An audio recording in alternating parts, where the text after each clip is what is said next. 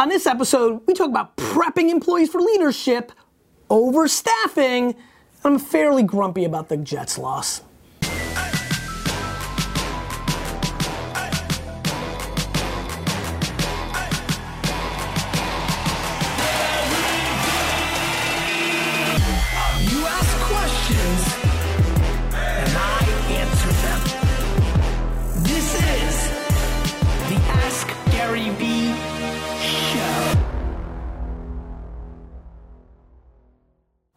This is Gary Vaynerchuk. This is episode 156 of the Ask Gary V show. India's a little under the weather. Still a little. I'm also under the weather for my football weather. I'm really pissed. Whatever. I don't even want to talk about it that much. Like, I'm in a bad mood. I'm in a good mood. There's a lot of good. There's plenty bad. I don't know. I could go on a rant of like the dealings with the Boston fans. But, what's that? I am 6 for 6 on my prediction. I hope you guys are making money on this. Yeah. Yep. Yeah. Let's get into the show.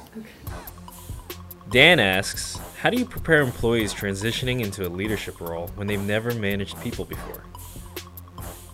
Dan, I think one of the big mistakes a lot of people make when running organizations, as me, the CEO of this company, is eventually somebody gets into a place where they're good enough, they go into a managerial role, so they go from being a mason to an architect. They no longer do the day in and day outs. They now have to architect people doing it at scale. And the CEO or the business owner or the boss never put that person in a position along the way to do that. Like, I'm really curious how many people at Vayner are gonna watch this or listen to this answer, but it may make them start rewinding a lot of their day-to-day things that they may not realize that I'm puppeting from here because they're getting it told by their bosses. But a lot of people, whether you're an account manager or an account supervisor, about to become an account director or group director where you're managing more people, there's a lot of things I'm doing. Changing the accounts you work on, changing the team that's underneath you. There's a lot of puppeteering going on to really a lot of different like groups I want them to be a part of, just different little things that are happening to create a proxy and a context point and a data point on who they would be if they were a manager. And so I think the answer to this question is I prep by prepping them along the way versus ripping off the Band-Aid and then I hope they can be a manager. You know, I think you've got to prep people and I think you've got to give them some context points and put them in positions to succeed and really like know them too. Know if they were babysitters or the head of their sorority or, you know, how they roll, like really auditing them as human beings 360 outside of the context of just them being an employee.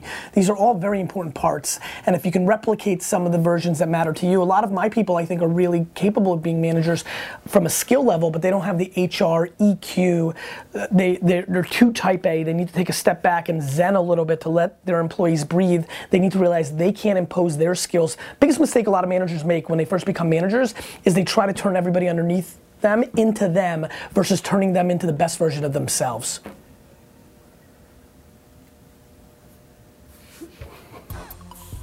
Jim asks, where do you see the health and wellness industry going in the next 5 years? Jim, I think it's much of the same that we've seen over the last 5 years. I think we've never seen such growth and everybody caring about their health. I got caught up into it. I think we're eating better than ever. We're more educated about food than ever. I think people are working out more than ever. I think the vanity of Instagram and selfies, I think everybody here wants to look better than they used to. I think we're becoming PR versions of ourselves. So I think people putting in more work. I mean, especially with butts. You know, with butts you can actually put in the work. Like you can actually make your butt better by putting in the squats. So I think people are really focusing on that. That's clearly been a trend. It's just true. And so I think more than ever, one other thing, back on a 360 point of view on this, I'm seeing an enormous meditation trend growing in the US. I will argue that 5 years from now, which is a long time from today, a lot more People are doing meditation on an everyday basis, the way we probably saw yoga play out the last 15 years. So I see a lot more focus on longevity, health, and I think what I like is because of information exchange on the internet, I think you're seeing a lot more healthy ways to go about it. I think if you look at the 80s and early 90s, a lot of the ways that people wanted to get younger was by having surgery. And I think more and more people are trying to actually do something about it in their 20s, 30s, 40s. I'm so impressed with the healthness that the US health culture has exploded over the last decade, and I see much of the same tripling down. I think there's a lot of upside in that space. I think that means a lot more scammy, quick, buck-making people are going to join the space. I think we've seen that. I think every fitness guru now thinks they're an entrepreneur and wants to sell their program or their shake. A lot of the same DNA that being great at working out and disciplined map to being an entrepreneur. Yet I find a lot of people that are strong at working out every day don't put the same vigor and work into their business, which I find very intriguing. So that's kind of what I see happening. From Tim? Tim. You joked about being over. T-Rock, were you sad? Did you watch the Jets game yesterday? Yeah, I was sad. And you've just started really becoming a fan, and that was a weird feeling? Yeah, because... Did you notice yourself caring a lot more than you thought? Yeah. Stefan, I can't do anything about Stefan, who do you like in football? I don't really have a team. Cool. So then does that mean that you're also getting sucked up a little bit into like you're here all the time? Like when you don't care, you probably care a little more about the Jets than you did before because I'm suckering you in, right? Like, it's all I hear, so it's Yes. I can't help but to like check the score. Right. And so like were you like, oh, too bad? Yeah. India?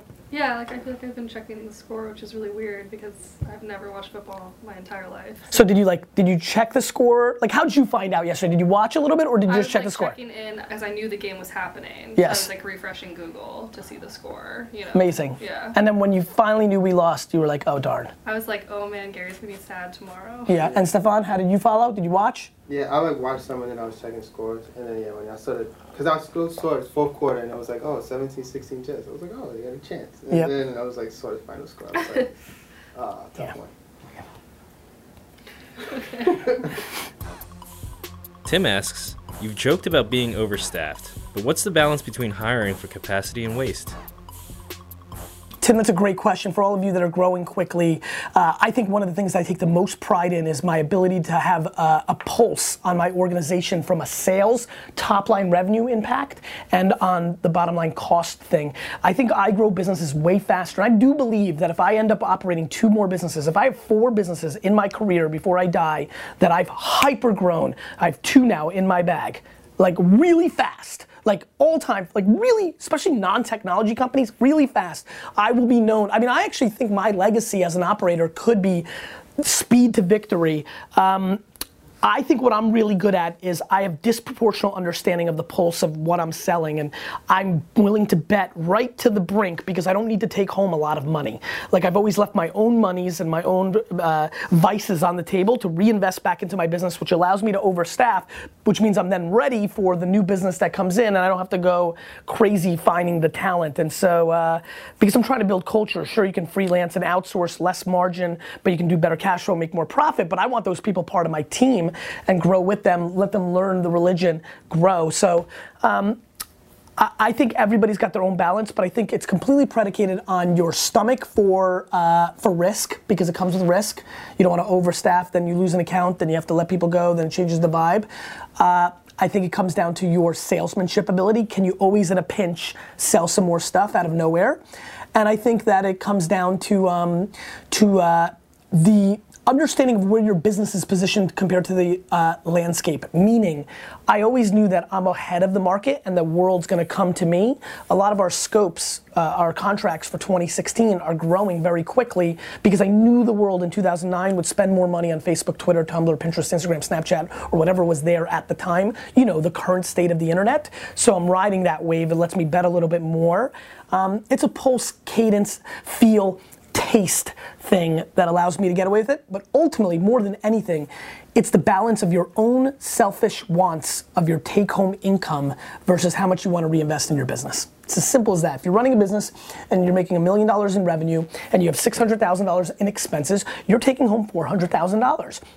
you could make it $850,000 in expenses, take home $150,000, and then know that that extra investment will allow you to make $3 million the next year. I believe in myself ultimately. Any entrepreneur, CEO, or decision maker that's taking money off the table, I believe is betting less on themselves along the way and are playing a short-term game. To me, the time I start extracting dollars is when I believe less in the growth of the company. Yeah, some good ones. Video from Sully. Hey Nice. Gary, first I just want to say it's a pleasure that I can ask you this question. I'd really like Great to hear the answer accent. to it. I want to ask, how important is it to create a new lane for yourself? As an artist or entrepreneur, if something is working for you, do you just carry on doing that even if you have new ideas that you may want to explore? I guess the whole point is, how and when is a rebrand necessary? That's a great question. Great question, and you obviously probably know that I went through a rebrand to a lot of people, which was, I was the wine guy, I became this business guy, social media guy, whatever you want to call me. I did it in parallel. I'm a very big believer that all of you that have real passion and belief that you have skill to create another lane should. And I would call it my version of an 80-20 rule. I would spend 80% down on what's working for you, but I would always have a 20% lane for testing, learning, tasting, creating new revenue opportunities. I do that all the time within my business. Vayner tries a lot of things, a lot of it fails, but holistically we win because that 80% is enough. One could argue that we would do a lot more business if I went 100%, I would agree with that. But then that wouldn't open up the capabilities. We're gonna be the best 360 video agency in the world. That was a bet and an investment. And so that's how you have to play it out. 80-20, my friend, it's a great question for a lot of you. If you can keep 80% of your practicality and execute there, especially if you play the way I do, which is if you layer on top more hours, then you're kind of getting 100 over here and you're getting that free 20% testing. And you can test one thing at a time in that 20% lane. So you can go 12, 18, 24 months on that 20 on this. That doesn't work, try another thing. But I wouldn't break up that 20% into 4 or 5% because you need at least 20% of your energy to get something going off the ground in the way that works for me. Everybody's different, but that would be my direct black and white answer to that question. Sarah asks, how can a consumer soft goods company capitalize on the exposure of being in a department store this holiday season?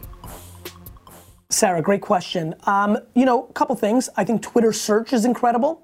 So anybody mentioning a Macy's or a Saks or a Bloomingdale's or any of the stores that you could be mentioning, anybody that mentions it, anybody that mentions it on Twitter, for you to jump in as you as a human or as the logo of the company and engage with them, not for the right hook, you know, but find a sweet or clever or interesting way to mention that you're there.